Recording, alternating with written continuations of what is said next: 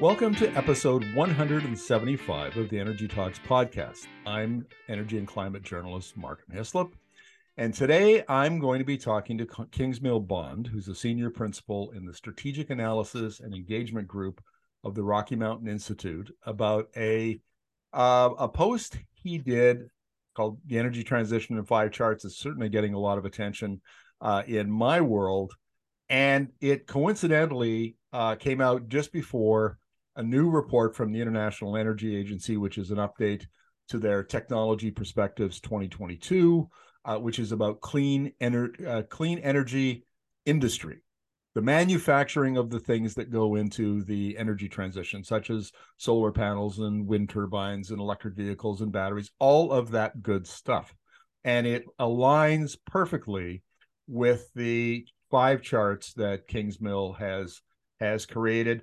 And folks, this is an interesting conversation for me, because I've been talking to Kingsmill now for 3 or 4 years, and the things we talked about back in 2019 when I first interviewed him are now coming true. And it's turned out that his argument, in my opinion, is being validated. So on that note, Kingsmill, welcome to the interview. Hi, Markham. Thanks for having me. This is fascinating for me. So let's talk first about the IEA report. So they brought out this report in January, and they've had to update it already.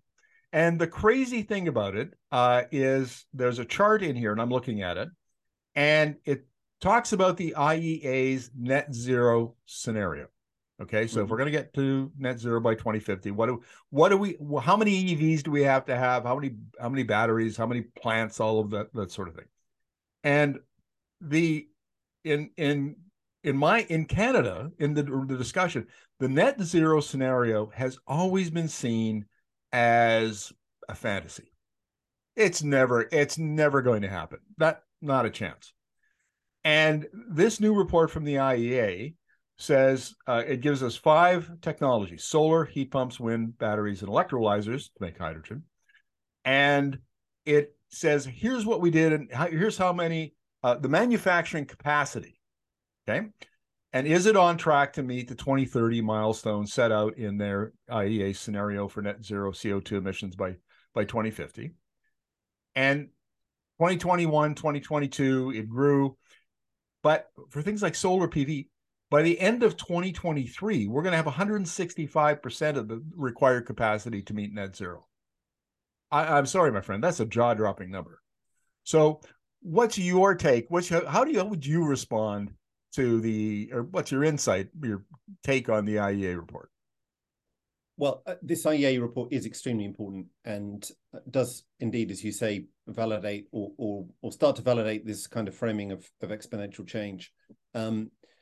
Because what they're saying, as you pointed out, is that in the core technologies of the energy transition, and they focus on the 3 most successful ones, which is solar, batteries, and electrolyzers. We have, or about to have, plans to put into place enough capacity to get us onto the net zero framework. And so, as you said, we'll have about 1,100 gigawatts of solar solar production per annum is planned for 2030. About 6,000 gigawatt hours of batteries. And both of those, the point to me is that both of those are pretty much on track. Well, in the case of solar, it's much higher than their expected requirement for net zero, which is 650. And in the case of batteries, it's about the same.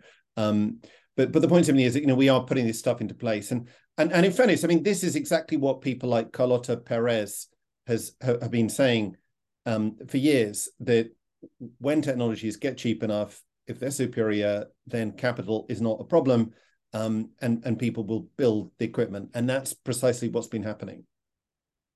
Well, it is. And so I mentioned the manufacturing capacity as a percentage of what's required for solar.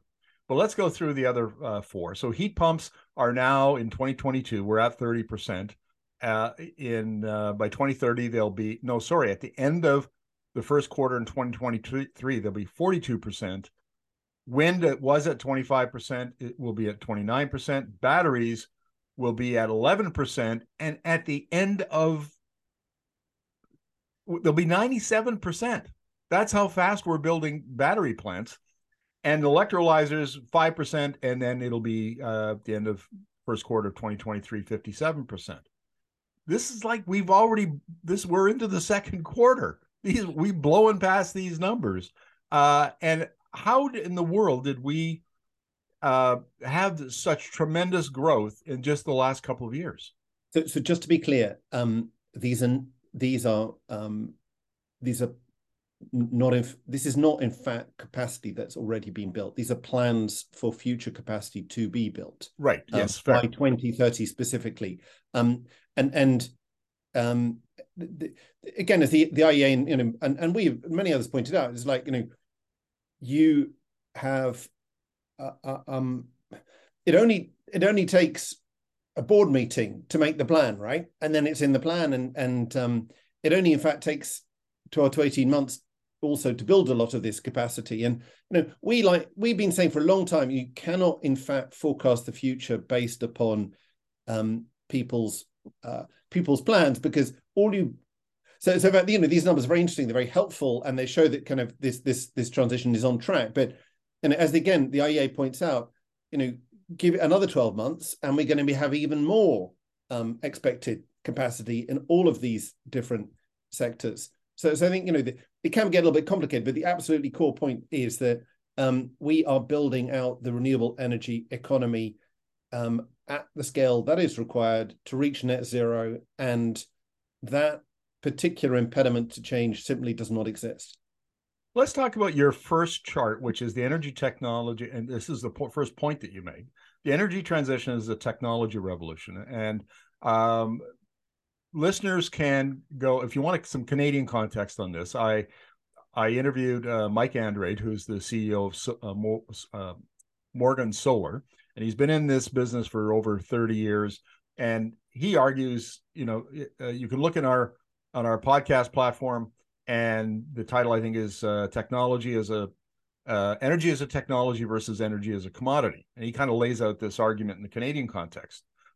And it's a paradigm shift, and I want to illustrate this by a discussion I had with an economist who I really have a lot of respect for, Kent Fellows from the University of Calgary. And we were discussing this on Twitter last night, and he was saying, the Canadian government has just spent $10 billion to subsidize a Volkswagen battery plant in Ontario, and then there's Stellantis who got another very large subsidy to do another battery plant. And he's saying he's using the old opportunity cost model. Well, if we had taken that money and spent it, instead of giving it to profitable companies, if we had given it, spent it on healthcare or public transit, that would have been a better expenditure. And my point to him was, this is the industry of the future. This is the economy of the future. And you only have there's two ways to play in that sandbox. You either build it or you buy it. And we didn't build it. We tarried while the rest of the world, like China, was investing in this manufacturing capacity. So if we want to play, then we have to buy it. And that costs money. But it was his mindset. Wrapping his head around this, this has changed so quickly. We're building this brand new manufacturing capacity. And the question is, does Canada want to get its share of that or not? And so I don't know, what would be your take on that conversation? Yeah, look, I mean, there is the most extraordinary land grab going on right now, and it kind of reminds me of the early days of the internet. People are realizing that the future lies in dominating these very quickly growing superior technologies of solar and wind and hydrogen and batteries, and they are seeking all across the world to establish themselves as serious players in these industries, and governments everywhere are chasing this. So essentially, this race really got kicked off by Putin's invasion of Ukraine, which was kind of the Sputnik moment where people turned around and they were like, okay, now we need an alternative fossil fuels. Wow, there is this renewables, it's growing really quickly. oh, but China now dominates it, we better catch up. And that's kind of kicked off the most extraordinary race to the top. And you can distinguish very clearly between countries which are seizing the opportunity and those which are not. And my contention or our contention would be that those countries which fail to seize the opportunity are going to get left behind in this race, and you might as well compete. Yeah, well, that's exactly right. And if you don't work to establish these kinds of industrial clusters, then you're not going to take advantage of the supply chain that gets developed. You're not going to develop the new technologies to supply those clusters. You're not going to, in the case of Canada, which has a lot of the raw materials that are required, like critical minerals, you're not going to have as many opportunities.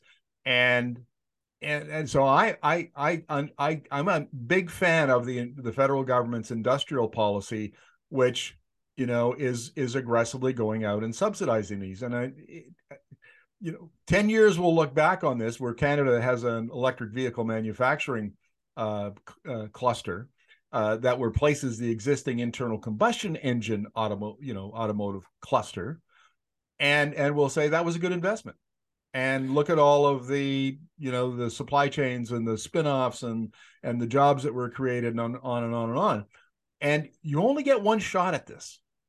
Once it's passed you by, playing catch up, I think, in this particular game would be really difficult.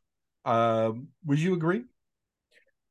Yeah, I mean, it is definitely true that people have a unique moment right now to get themselves a serious position in these in these industries of the future. It's also fair to say that plenty of money will be wasted by people attempting to get into the game and failing. I mean, the UK has already got some examples of battery companies trying to do that. So it's, success is by no means guaranteed, and you have to play to your strengths in every location. But of course, as you mentioned, far better than I do. I mean, Canada has a number of very considerable strengths. It's raw material, its raw material endowment, it's huge amounts of space, it's wind endowment, so on and so forth. Yeah, I mean, wise governments will play to their own strengths, but I think the main point is that you just have to, as you put it earlier, you have to rethink the way the world is going to be. There's no point kind of trying to subsidize and prop up the fossil fuel industry, which is kind of facing inevitable long-term decline. That really is a waste of capital.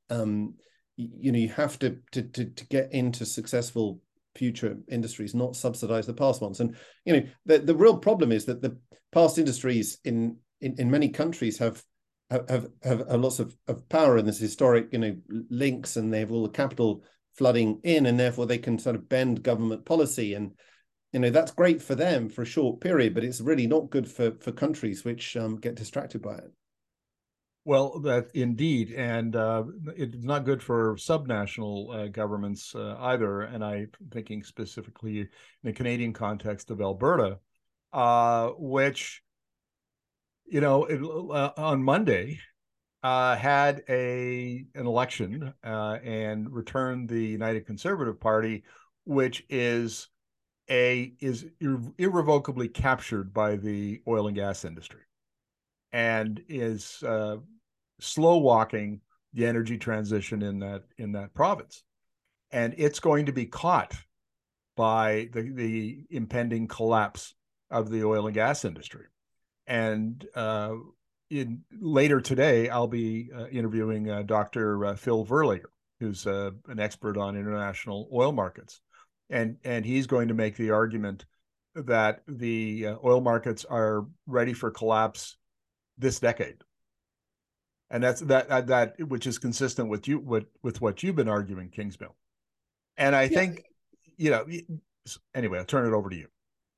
No, I mean, the thing is, like, the mistake that the incumbent fossil fuel industry is making is to imagine that it's all about them.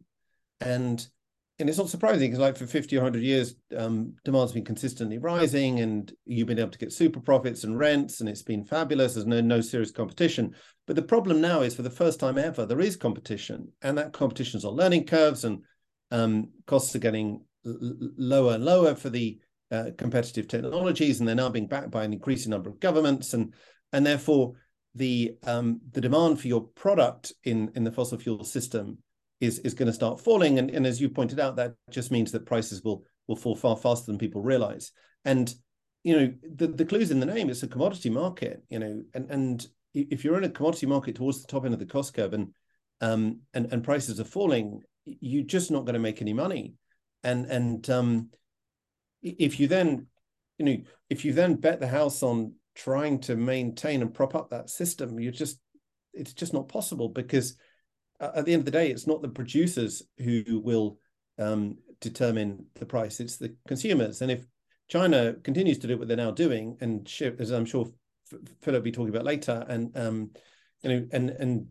continues to shift extraordinarily rapidly towards electric vehicles, they're just not going to be providing the expected growth in oil demand that the market's looking for. As I'm fond of saying, for the first time in 125 years, oil has a competitor. It's called electricity. Yep. And it's very interesting to watch the oil and gas industry try to deny that fact or minimize it. And we have the examples of Blockbuster and Kodak, to fall back on when incumbents make mistakes like that. Yeah, and I mean, the thing is, you don't even need Blockbuster and Kodak. I mean, this is a story as old as the hills. Schumpeterian creative destruction, incumbent industries struggling to realize and recognize change. And what makes oil especially vulnerable, sorry, I mean, again, I kind of defer to Phil on this issue, but just to warm to the theme for a moment, what makes oil especially vulnerable is that, it's in cars especially, it's incredibly wasteful. I mean, you're wasting 75% of the intrinsic energy. So, these electric vehicles coming through are 3 or 4 times more efficient. So, that makes things especially vulnerable. And then the other aspect of vulnerability is the very high levels of rent. If the Saudis are getting stuff out of the ground for 10 and selling it for 80 or 90, that's just a great fat target painted on the industry and encouraging people to come in with superior solutions. And, now that they are, you can't expect people to have too much loyalty to an industry which has been has had them over a barrel for decades.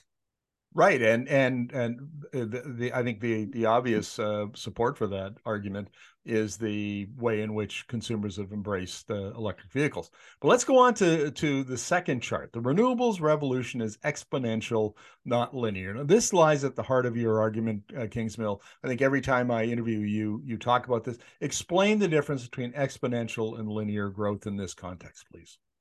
So linear growth is pretty easy. You can just draw on a chart with a ruler, right?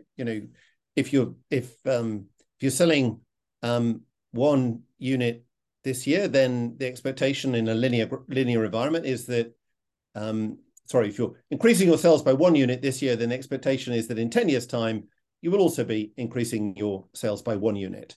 That's kind of standard linear growth forecast. And that's what, of course, famously the International Energy Agency did in their forecast for the expected deployment of solar. For decades, they were saying new solar cells this year are 10 gigawatts, and in 20 years' time they'll still be an extra 10 gigawatts. And then a couple of years later it was 20, and it'll be 20, and so on and so forth. And now it's 250 or 350 actually in 2023.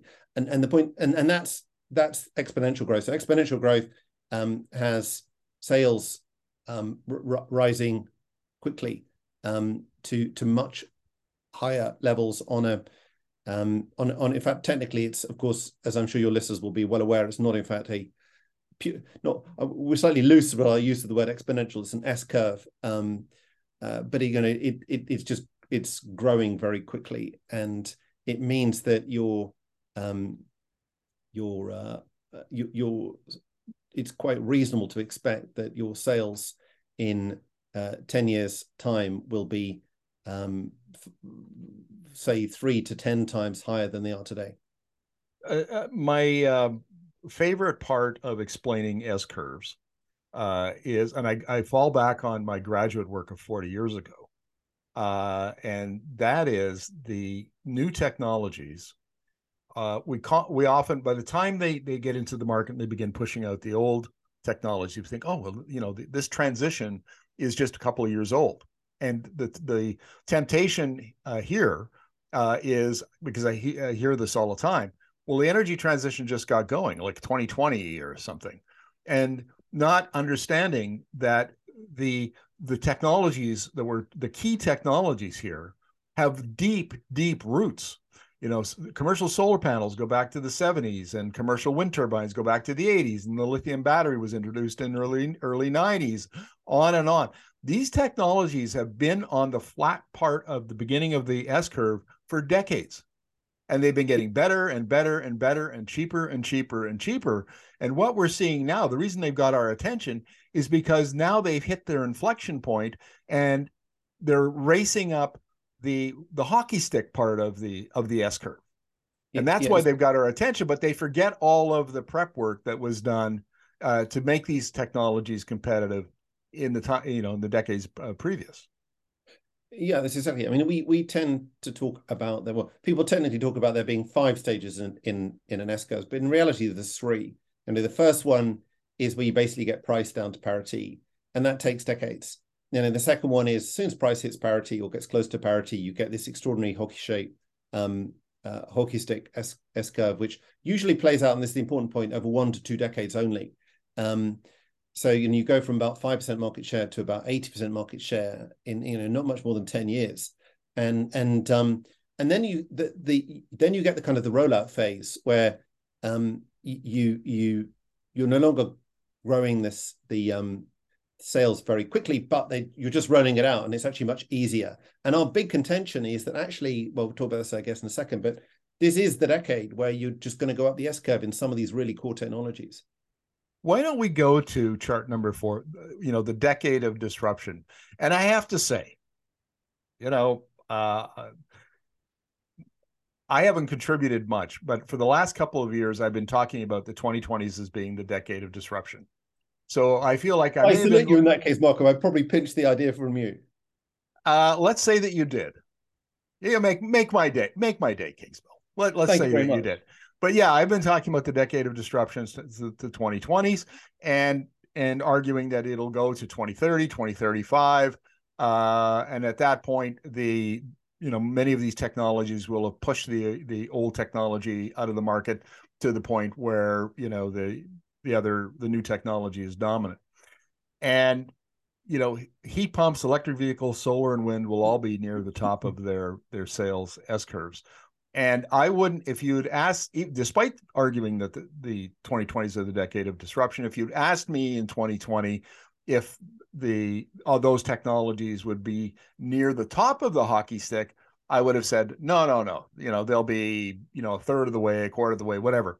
But the idea that adoption has sped up so that rapidly, that is new to me. I'm having not a hard time, but it's so much has changed in the 15 months since Russia invaded Ukraine and changed everybody's thinking about energy security and shifting to renewables and electric technologies.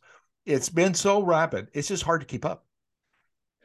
Yeah, I mean, if I can just address the point that's absolutely the heart of this conversation, and the big difference between our perspective and that of your fellow Canadian academic, Václav Smil.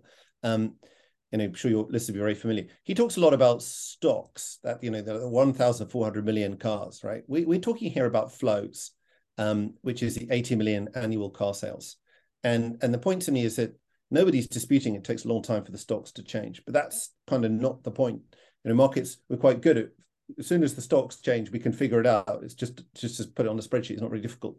So the real debate in markets is about flows, and therefore, in this instance, sales of cars. So our contention, therefore, would be that we're going to go very, very quickly up. That the S curve of electric vehicles supplying all of the new cars which are being sold. And let me illustrate that with the world's largest car market, which is China. This month, it's 34% of sales are electric. And to be put this in context, like 5 years ago, it was 1%. 34, it's quite clearly, you put that under a standard S curve, you're going to be at the top of the hockey stick by the end of this decade in the world's largest car market, and basically it then spreads out from there. And if you can accept that's happening in cars, it's very intuitive. It's a similar story in solar. So in 2022, we installed 250 gigawatts of solar. This year, be about 350. The top of the S curve is about 1,000. I mean, whether it's 1,000 or 1,200 doesn't really matter. It's about 1,000. And at the moment, we're on track to get to around 1,000 by the end of this decade of solar deployment. And about 1,000 gigawatts of new solar is enough to supply you with about, call it 1,400 terawatt hours. Global electricity demand growth is about 800. And the depreciation of the old system is about another 600. So, that would enable solar both to supply all of the growth and to supply all of the depreciation of the old system without actually having to cut into the fat. And then you can get into a separate debate, how much it's going to push the old system up quicker. But the point simply is that is a quite intuitively credible number, which is totally comparable with the top of the S curve in electric vehicles. I'm also running across examples now all the time of the application of these technologies in ways that we maybe didn't anticipate. And I think specifically in this context of the interview I did yesterday with Rod Matthews of San Diego, and his company installs microgrids. And so what they do is they'll go into like an industrial park. Let's say you've got 10 commercial and industrial customers in an industrial park. Now, in the US, where they've had some, especially in California, where they've had outages and brownouts and peak load has now become a problem there. These customer and extraordinarily high electricity prices, this is ripe for disruption. And so what he does is his company goes in and they set up this microgrid, and it's driven by the generation comes from solar. They've got battery installed. They've got all the power electronics and whatever else they need to make this work. It's extraordinarily flexible. The cost per unit of per kilowatt hour of electricity is maybe half, significantly less than what they're getting it from the utility. They've now got resilience that they didn't have, which for many of these businesses is really important. They can install demand management. I mean, this is just such a superior system to the one that they had, and it's at a much lower cost. And we're seeing, he says, we're even doing this for like restaurants. Wow. And yeah. This is, to me, this is the change in just a couple of years where this technology is not just utility scale. It's now neighborhood scale. It's small business scale is extraordinary. Very exciting. Very exciting. I'd love to. I'll have to listen to that episode. But look, I think the point is that this, as so often, these new core technologies have unleashed a tsunami of innovation right across the board. I mean, this is very interesting. There's mini grid stuff for restaurant level, but you've also got stuff going on with heat storage and home networks. You've got the idea of producing steel next to iron ore in Australia, and therefore stopping shipping iron ore around the world, and so on and so forth. And demand shifting to areas of cheap energy production, sunny spots and windy spots. We're just on the cusp, Markham, of really very, very exciting decade as people do all this stuff. I mean, literally every day you kind of running across new clever ideas, and humanity is very, very good at doing this stuff. Yeah, it kind of reminds me in a way of the internet boom in the 90s. And, they were talking about how it was going to change things. And we all went, oh, yeah, sure. And, it's revolutionized commerce. It's revolutionized finance. Now we look back and go, oh, that's what they were talking about. And well, speaking of that's what they were talking about, your third chart is about the renewables revolution being led by China.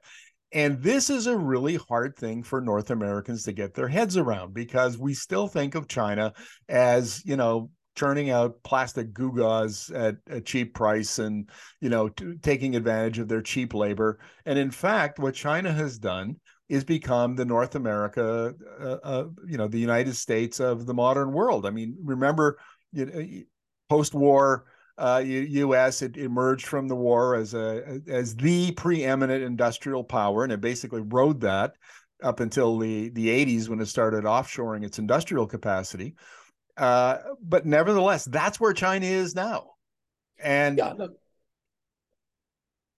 I think we have a way of framing it, again using the kind of Carlota Perez framing. So the first two big technology revolutions, industrial revolution, then deployment of steel and railways, they're basically led by the UK. The next three were led by the US, and this one's being led by China. And it's absolutely empirically easy to prove. So, China, as everyone knows, as the workshop of the world, is responsible for 80-90% of the production of all these technologies. China's the lowest cost environment. China's got very strong reasons because they lack oil and gas, very strong reasons to search for alternative solutions. And then most importantly, China is dominant in the deployment of these technologies as well at home. So, for example, in electric vehicles, in bikes and buses and cars, China absolutely dominates the industries, all of those industries. In the deployment of solar and wind, again, China is leading. In CapEx, China is leading. So, sorry, the reason I'm giving you all these observations is because people might, kind of struggle to imagine this is true, but it just is. And possibly the one that is least appreciated, but also extremely interesting, is that China's electrifying its light industrial sector extremely quickly, and again, we in the West sadly are not, and that again is giving these Chinese industrial companies an advantage. So the point is, it is being led by China, and the reason why we focus so much on the Chinese leadership angle is that the kind of problems that we face in the West, and particularly prevalent, of course, in North America, of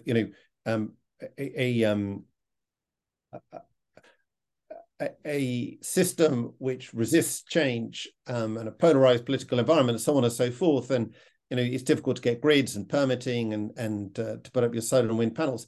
That's just not a problem in China. The government says do it, and they just do it. And everyone's, I'm sure, seen these extraordinary pictures of the deserts in Mongolia in the far west being carpeted with solar and wind turbines, huge new pipes being, grids being strung to the industrial centers in the east. I mean, it's happening extraordinarily rapidly. And so what's then happened is China got so far ahead that Putin provides the wake-up call in February last year. And the response has been ira, and in reaction in Europe and Japan and India, everyone's like, crikey, we better catch up. So it's almost as if this Chinese leadership is dragging the rest of us behind them to compete in these energy technologies of the future. And therefore, we should stop focusing on how hard it is to do it in our countries and just ask yourself the question, do you want to be left behind or not? And if you want to be left behind and become a second or third rate country, then fine, that's your choice. But most countries don't. There's a big debate in Alberta, and it's dragged the rest of the country into this debate about whether, the argument is that Canada on the West Coast should build more clean LNG plants in order to sell, LNG to China, in particular, to displace coal. And there's this almost paternalistic kind of attitude to China. Like it's the China of the 50s and 60s where we have to help them out. They've got this emissions problem from their coal plants, and so we're going to go help them out because they can't get their emissions down. Not recognizing the fact that by the time that Canada could build another LNG plant, assuming it could do that, which it can't, but assuming it could do that, is that renewables and other forms of electricity generation, whether it's nuclear or whatever, China won't need it. China is going to phase out its own coal plants in due time, just given the amount of renewables that it's installing over time. Is that a reasonable argument or not? Yeah, it's completely reasonable. I mean, it's extremely naive to imagine that Chinese fossil fuel demand for electricity generation um, is going to be increasing. We think it's extremely close to the peak. I mean, the government, as you know, Chinese government target is peak 2030, peak coal 2025. They've already hit, we're about to hit their 2030 deployment of solar and wind targets, because as so often happens in China, never happens sadly for us in the West, they're hitting these targets far sooner than expected because it's cheaper and easier, and they can deploy solar and wind in 6 months, whatever it is. So these numbers are already being hit or about to get hit, and therefore it's highly likely that Chinese coal demand is already at the peak. And then I always hear as a counter argument, oh, but how about this 50 gigawatts, which they're of new coal, which they're putting in place? I mean, there are two answers to that. The first one is they're spending, they're deploying about 5 or 6 times as much renewables as they are coal, right? So it's kind of coal is a much smaller piece of the mix than renewables. But the other much more important argument is that it's coal's going to move from baseload to backup. And you might indeed have more plants, but you're going to continue to run them at much, much lower levels of utilization. And therefore, we shouldn't confuse capacity of coal generation with actual demand for coal itself. Again, that would be a very naive error. So, yeah, it's very obvious that China is very close to peak coal demand. And the point then is that, as is the nature of exponential change, as soon as you hit the peak, you bounce along for a few years on a plateau, but then actually you get driven off quite quickly as your competing technologies then continue to move up the exponential supply curves. And so if Canada's got gas that it's planning to sell to China in whatever it is, 6 or 7 years, you're going to face an entirely different purchasing environment where, first of all, the coal is going to be in free fall, and then secondly, they're just not going to want that gas, because why would you when you can get Chinese produce Chinese produce wind and solar? What's the point of buying foreign expensive LNG? Well, and the irony here is that a lot of the oil bros, as we call them in Canada, will point to energy security, and they think that the Europe's scramble for natural gas in the wake of Putin cutting off the 40% of their supplies that Russia provided, they think that's the essence of energy security. Where can we find hydrocarbon molecules to replace the ones that Putin cut off? Not really realizing, of course, that that's really just a short-term strategy that Europe is deploying to get them through the next few years. Whereas, in fact, what they've really done is sped up their electrification and their adoption of renewables, because they don't want to be held hostage by imports. The lesson of Putin is that energy can be weaponized. And if you're a large importing nation, you do not want to be vulnerable to the weaponization of energy. Is that a fair argument? That's exactly it. And particularly, and again, to go back to China, since it's at the core of this debate, China has coal, but it doesn't have oil and gas, and at least not in the size that people would want it to be using.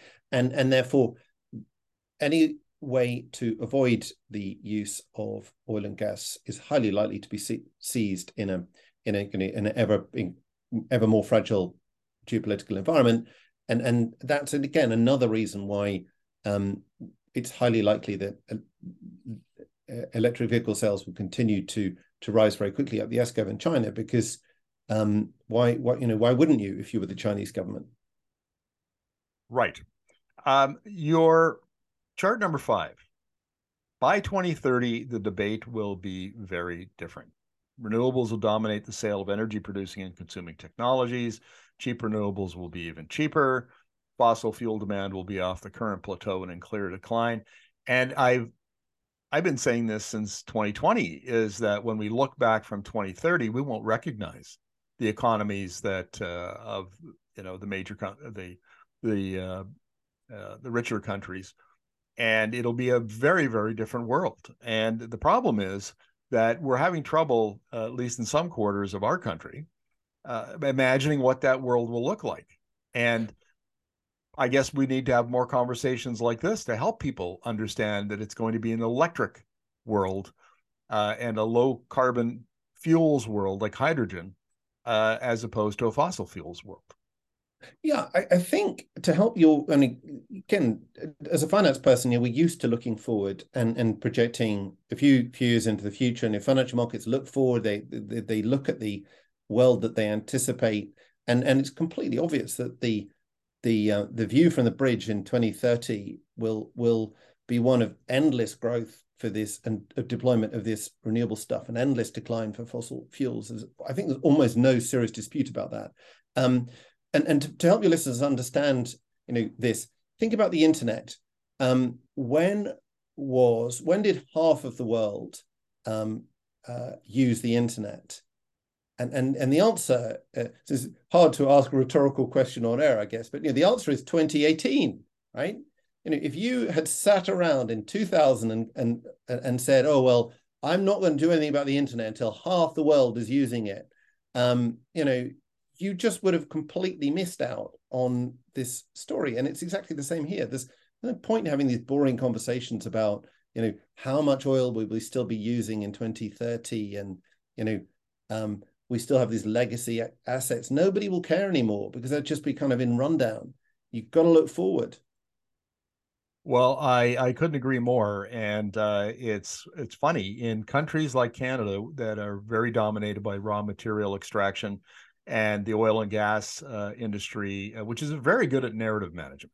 I'll a tip of the hat. It's not the right narrative for this moment, but they're very good at their narrative. And what their narrative does is it sucks up all the oxygen in the conversation around energy and new technologies, and makes it difficult to have the conversation that you and I are having, to have that conversation on a national level. And it's going to hold Canada back. I think the only thing that will save our bacon really is the fact that we're next door to the United States, and we'll be dragged along in their wake, which is a sad comment on the leadership of the country. But there it is. Well, as always, Kingsmill, this has been a fascinating conversation, and it's very interesting to me to track our conversations over the last number of years, and to see how accurate your forecasts were in previous interviews. And tell us, what can we expect? What can listeners expect to see in the next, say, 2 to 5 years? Well, in 2 to 5 years, I think the conversation is so. The easy stuff is that you're going to continue to see this stuff being deployed at scale, moving up the S curve, and the kind of problems that we're all facing at the moment about intermittency in minerals continuously being solved, as they have been for a while. So, that's the kind of simple thing. But I think more interestingly, I think in 2 to 5 years, the debate will change. And the kind of arguments about continuity and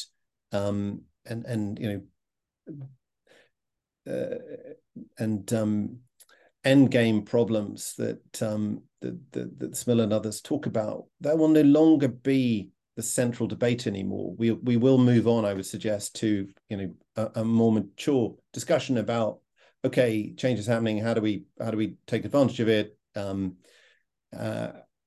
actually, it's interesting you mentioned you being a loyal, patriotic Canadian. I would suggest that actually that's the point. Patriots should be embracing this shift. This is absolutely the right thing to do for your country. Well, it is, and Canada is one of the. Well, I think it is in the developed countries. It's we have the highest per capita emissions of any other country, But more than that, I think, and too often we get caught up in the emissions debate, which is very important. I mean, the climate crisis is an issue, but the whole point of the debate of climate change in up to now has been that we need to adopt clean energy. Well, that's it's not a done deal, but the process is irrevocable now. We're going to switch out of dirty fuels to clean energy, and the only question now is timing. So there's, for me, this isn't an issue about a climate issue. It's an issue about adoption of clean energy, building out the industry that makes the equipment that enables the adoption of clean energy, changing systems, taking advantage of the opportunities that are there, mitigating risks. It's a whole different conversation that needs to be had that in Canada we're not having. And I interview enough Americans. It's astonishing to me that only 3 or 4 or 5 years we were talking about how backwards the U.S. was, and how they weren't getting on. They weren't attacking their emissions because they have a very emissions intense economy, and they weren't taking advantage. Aside from California, which was kind of an outlier, and now all of a sudden, the Americans are redoing everything, and like their power grid, it's astonishing how fast they're moving. And the Inflation Reduction Act and all of the other associated acts, like the CHIPS Act and so on, the Infrastructure Act, is flooding. It's providing capital and other support to these industries to speed up that adoption even faster. And I look at sleepy old Canada and I go, we're not leading anything. At best, we're going to. So anyway, that's my take. Very interesting. Well, just a general point to pick up on that, and as we finish, is that it would be a mistake to think this is about morality, and doing the right thing or anything else. This is about business. Climate was the spark, exactly, but economics is now the driver. And if people don't get that, then they're gonna find themselves carried out. Well, indeed, and they don't get it yet, and we'll see if in Canada they do, because in the U.S. I think they do. Europe they certainly do. China and other Asian countries. This is, I've interviewed global analysts about various aspects of the energy transition, and they say places like Vietnam and Malaysia and Indonesia, they see the opportunity. This is a chance to make a quantum leap for them. To build that kind of clean energy industry that brings prosperity and good paying jobs and all the stuff that, countries like Canada have benefited from decades. I mean, these people are not. Look at Vietnam. Like Vietnam in 3 years leapfrogged the United States.